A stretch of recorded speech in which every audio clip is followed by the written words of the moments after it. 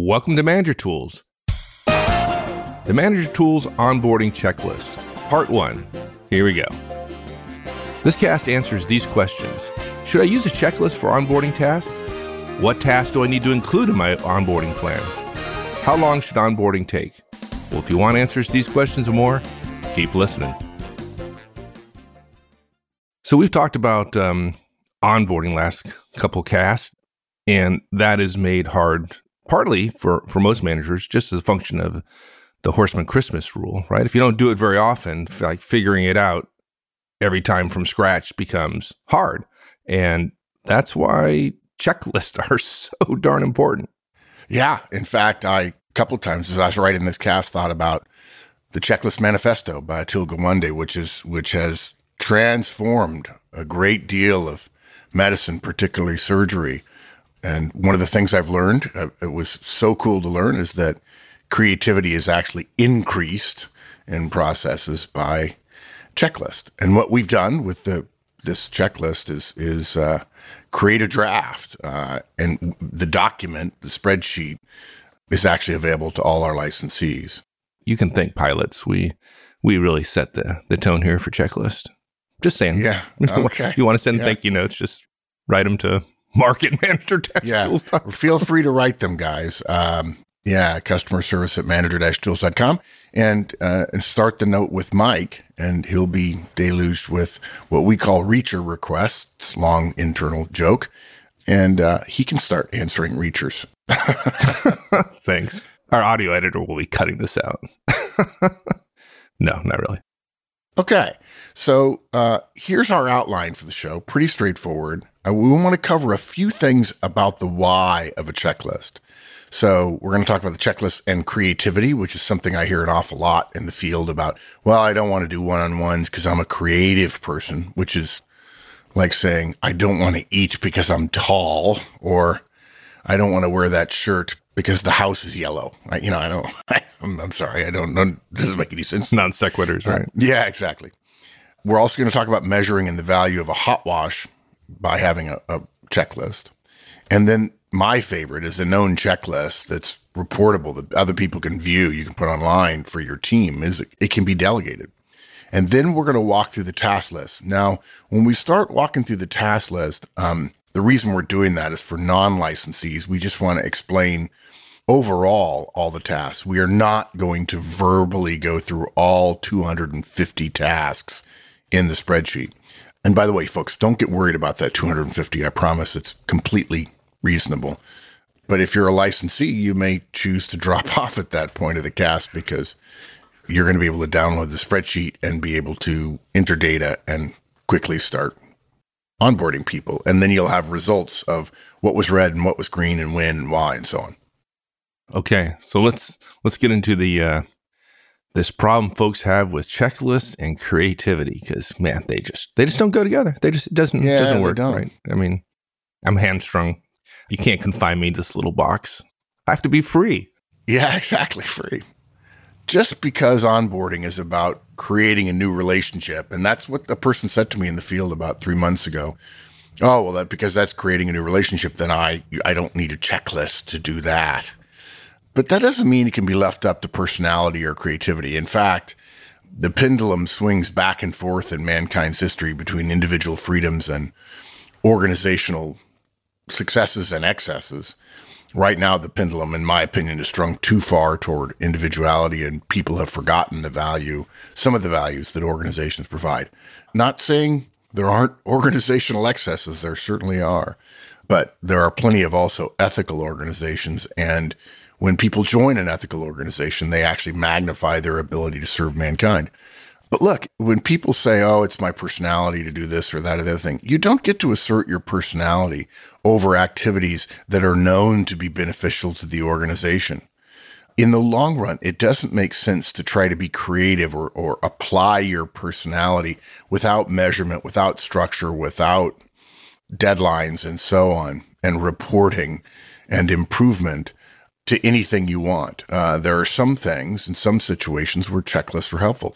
I remember reading a number of years ago about frog design and IDEO, two famous American design firms. I think they're heavily involved in Apple products and many other beautiful products that we all take for granted when design is sublime. And they have incredible checklists that they go through. And when it comes to onboarding, you mentioned Horstman's Christmas rule, where if you do something rarely and it's important to you, you're never going to get better at it. And it's going to be stressful. You can't have 100+ things, even if you use a cut down version of our list. You can't have 100+ things to get done in a process and say, I'm going to be creative about that, or that's just going to be my personality. Some of those things are influenced or even controlled by corporate staff. You cannot do that on the fly every time you hire someone. But that's how most managers approach it. Now, folks, I'm not casting aspersions here. It's a classic problem that managers have. It reminds me, even though it's not the same thing, of how you can have time to do it over again if you don't have time to do it right the first time. You got to do onboarding, and you've hired somebody, and now you got to onboard them. And what you really need is an onboarding checklist to have already thought it through, but you haven't had time to already think it through. Frustrating. That's why Manager Tools is here. Well, I'd add something else in terms of the whole creative versus checklist debate. I think once you say on any particular task or activity you regularly engage in that I'm going to be creative every time, you throw away the opportunity for improvement. Documenting a process, having a process, then being able to, once you've completed the process, look back and say, okay, what went well? What do we want to take a look at? Allows you to continually improve. And I think the creativity process is a little different, and maybe you don't have as much opportunity to improve, which of course we'd like to do. The way I think about creativity is the combination of structure and creativity actually produces more results. I mean, look, Walt Disney said, even creative people need deadlines. Now, look, of course we want to onboard each new hire individually, right? We want to customize our relationship with them based on them and us. You're probably going to onboard a high C, a perfectionist, an I dotter, and a T crosser, someone who tends to be more reserved and more analytical and logical and linear, very differently than you would a high I. But they're still going to go through a series of fairly well-known, if you take the time to gather them, steps that most people go through. And you shouldn't be forgetting certain steps and certain things because you just forgot. Because if there are 100 things on the list, you're just going to forget. If you're constantly thinking about what tasks do I need to get done, I'm not really sure. The things that'll be dangerous is when you're super busy doing something else really important and there's a critical time happening in the onboarding process. It's the classic case of the manager who's not even available to talk to the new hire on the new hire's first day, when it was the manager's decision to hire them and the person who got hired said yes to the manager. That's a really bad mistake that can be eliminated 99.9% of the time. And it happens far more often than it should because managers just are focused elsewhere and say, oh my gosh, he's starting today. I can't do it today. I have this meeting. I have this thing. If you're constantly thinking about tasks, what has to be done because you don't have them written down somewhere, and frankly, who has to do what by when, you're not thinking about building relationships, about teaching, about introducing, about developing the effectiveness of your person. You're thinking about what has to be done by when. In fact, you immediately revert to lowest common denominator thinking. So the reason we created the checklist is to free your mind from the mundane to allow you to focus on teaching and relating and growing your new hire. That's why we do this, so that your creativity can be more focused and you can free your mind. In the same way that getting things done eliminates your brain as this constant reminder echo chamber of all the things you have to do and puts it on paper so that you can focus your brain on one thing at a time and truly give it attention rather than constantly being distracted, assuming you put your phone down. That's what the checklist does. It allows you to say, I'm not worried about the task. I know I have tasks coming up, but now when I see that task due in a couple of days, I can be creative around that task rather than at the last minute realizing it needs to be done and then throwing it together quickly because I have to do it. Something else, creativity, according to psychologists, is a muscle in a way that's just like decision making. There's something called ego strength, which I think is a dumb title for it, but clearly I'm not a psychologist, so they would probably all laugh at me as they were drinking their lattes. And they would say, yeah, Mark, drinking psychologist. Yeah. You latte drinking psychologist, you. Actually, I shouldn't say that because psychologists have made an enormous difference for me in terms of my understanding of management and hierarchical structures. Sitting in the cafe, listening to jazz. Yeah. They probably all live in Vienna too. And decision-making is something that you use up. Your ability to make decisions gets used up during the day. Psychologists tell us, people who know this stuff say we shouldn't try to make big decisions late in the day because we're decision tired. Think about it in your own life. Have you ever noticed how decisions that you have to make later in the day seem harder to think through, harder to analyze, harder to make? It's not just because you're physically tired or your blood sugar isn't right or you need to eat or you miss your family. It's also because your decision-making muscle is tired.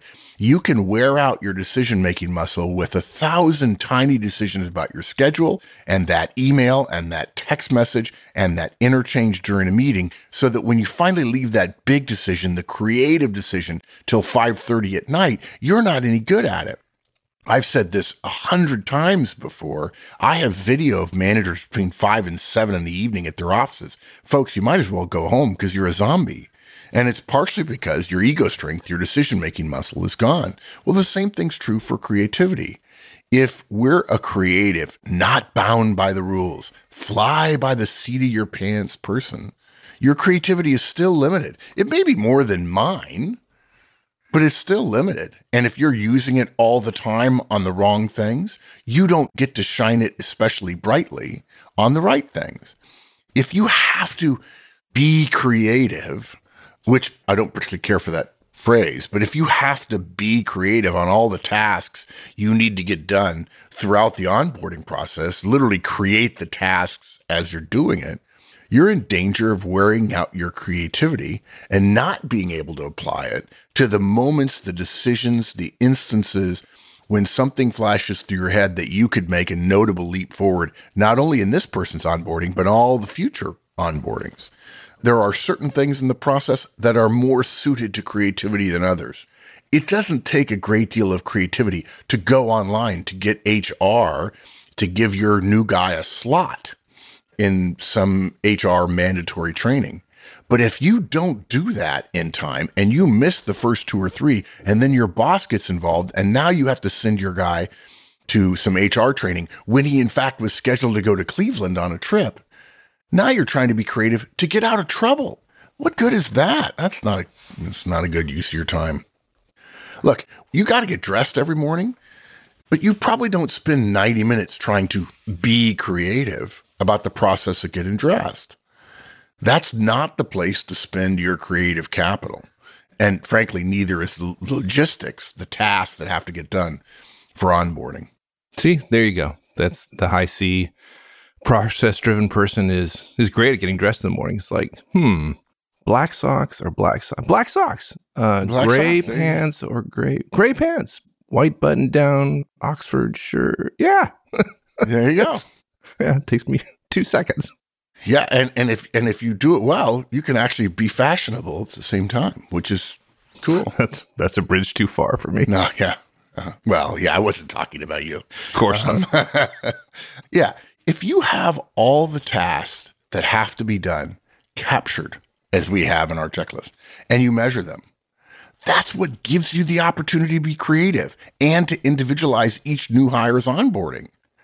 I talked to a guy, I mentioned that to somebody a few months ago, and he says, well, I don't need an opportunity to be creative because I'm a creative person. And I said to this guy, I disagree.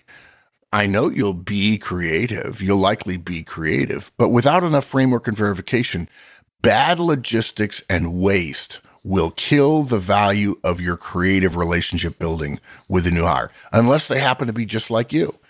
And maybe that's so, but you better be careful if all you do is hire people just like you. Look, as I said before, Walt Disney said, even creative people need deadlines. So we need some parameters, we need some guidelines, we need some process checks. And that's what the checklist does.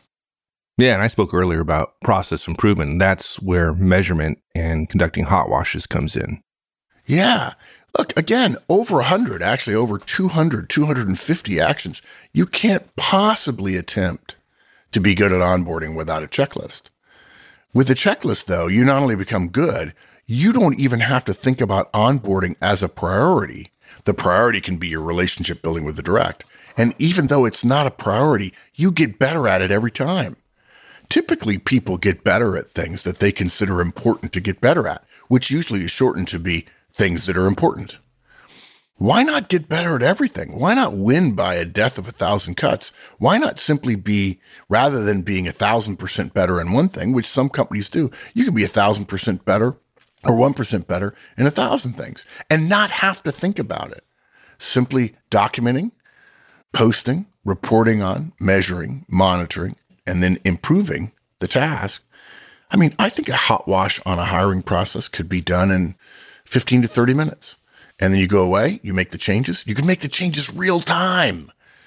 Yeah. So a checklist like this turns an annoying necessity into a competitive advantage because it's annoying to have to bring the new person up to speed. The moment you hire them, you want them to start working the next day and to be fully functional, as highly functional as the person you just lost. But that doesn't happen.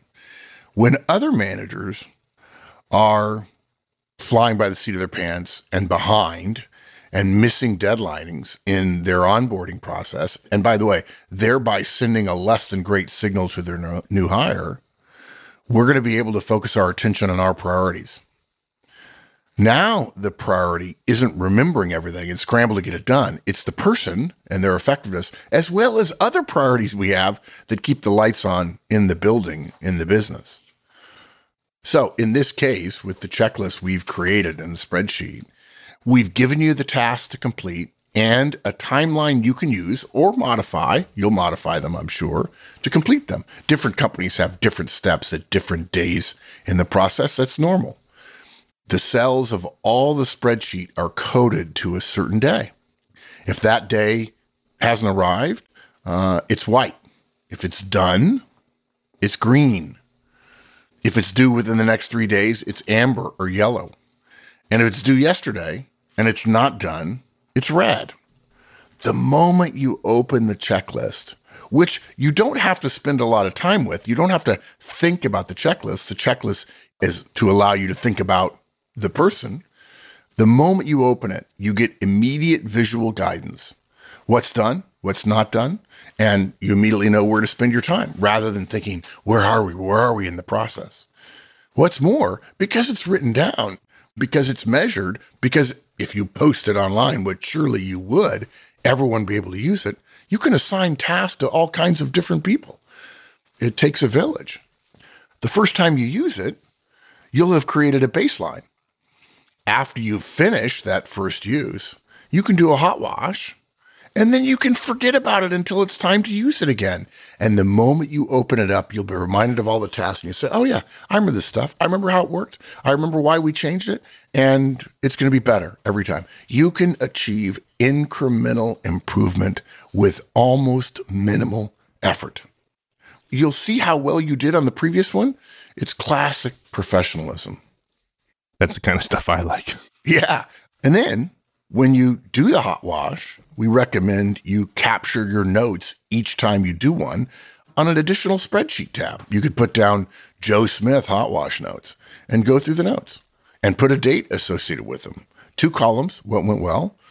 Another one, take a look at. And if you don't know what we're talking about with Wowatala or hot wash, search the internet. Might be a podcast out there. Yeah, there might be a podcast called Hot Wash, which I think is in our Hall of Fame, isn't it, Mike? Yes.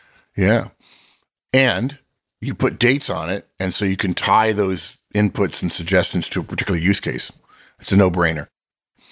The hot wash also keeps the documented process from becoming a boa constrictor as things go forward. We all hate the process. We know what it's like to have to follow some process very rigidly, in part because we don't know it. That's why people follow things in lockstep with no creativity, because they don't understand why the steps exist. If you don't understand why the steps exist, you're afraid that if you leave one out because it seems like a good thing to leave out, you're going to get in trouble later on. It takes process experience, actual experience with the thing the process is designed to create, to know what makes sense and what doesn't make sense. And so if you don't do that, if you don't have a documented process that you can review through a hot wash or an after action review, you end up maybe having a documented process. And no offense to HR, but this happens a lot from HR. The process is 2 years old, and we've changed HRIS systems and annual review systems and pay systems and performance management systems 2 or 3 times in the last 2 years. And we've got a process that they say, well, you're red on the process. Yeah, but your process is idiotic. It says X. Oh, well, you should know that it should have said Y and that you should have modified it. Oh, I'm not allowed to touch the process. And by the way, you don't provide it to me in a checklist form so I can keep track of it, so I can have the value of reporting and measuring and improving. No offense, you're in the dark ages. You might as well be writing on a cave wall. So you don't want a process that strangles people. And if everyone works on the process, even just a small part, and perhaps for the 90 days the person's being onboarded, it gets a couple of minutes mentioned in your weekly staff meeting, and then you do a quick hot wash at the end of one of your staff meetings, and now the process is ready to be used again at a higher level. And then when you leave and somebody else takes over for you, which by the way, it's your responsibility. I'm always disappointed when U.S. presidents blame the previous presidents for their problem, as if the country wasn't involved. I hate it when that happens. It's been happening a lot. It didn't used to happen, generally speaking, 30 years ago. And part of that is true in that the first 6 months to 9 months, different economists would say different things. The first 6 to 9 months, the new president doesn't have that much impact on the economy. The economy is a much bigger system. But if it goes well, they claim they do. Yeah, exactly. So they blame their predecessor for everything that's bad, and then take credit for the stuff that's good, even though they haven't had time to implement something. Same thing here. If you don't have a checklist, your successor won't be able to improve on what you're already doing. Or put differently, having a checklist like this in place means that if you have a chance to go somewhere else, externally or internally, or promotion or a lateral move or political move, whatever, the person who takes over from you, it'll be that much easier for them to achieve high standards. And you don't want to be one of those players who hopes your replacement does good, but not quite as well as you. You want them to do better. And when somebody says to you, hey, the new guy seems to be even better than you, he says, yeah. I'd say, yeah. You know what Newton says about that? The only reason I've seen so far is I've stood on the shoulders of giants. I left him a well-running ship. That's the job of every manager. Why would I want him to not do well? That makes it about me and not about the organization. This is what executives do. Executives make better managers than themselves. That's what grows the organization. That's the future of the organization. Go away, chowderhead. That's what I would say.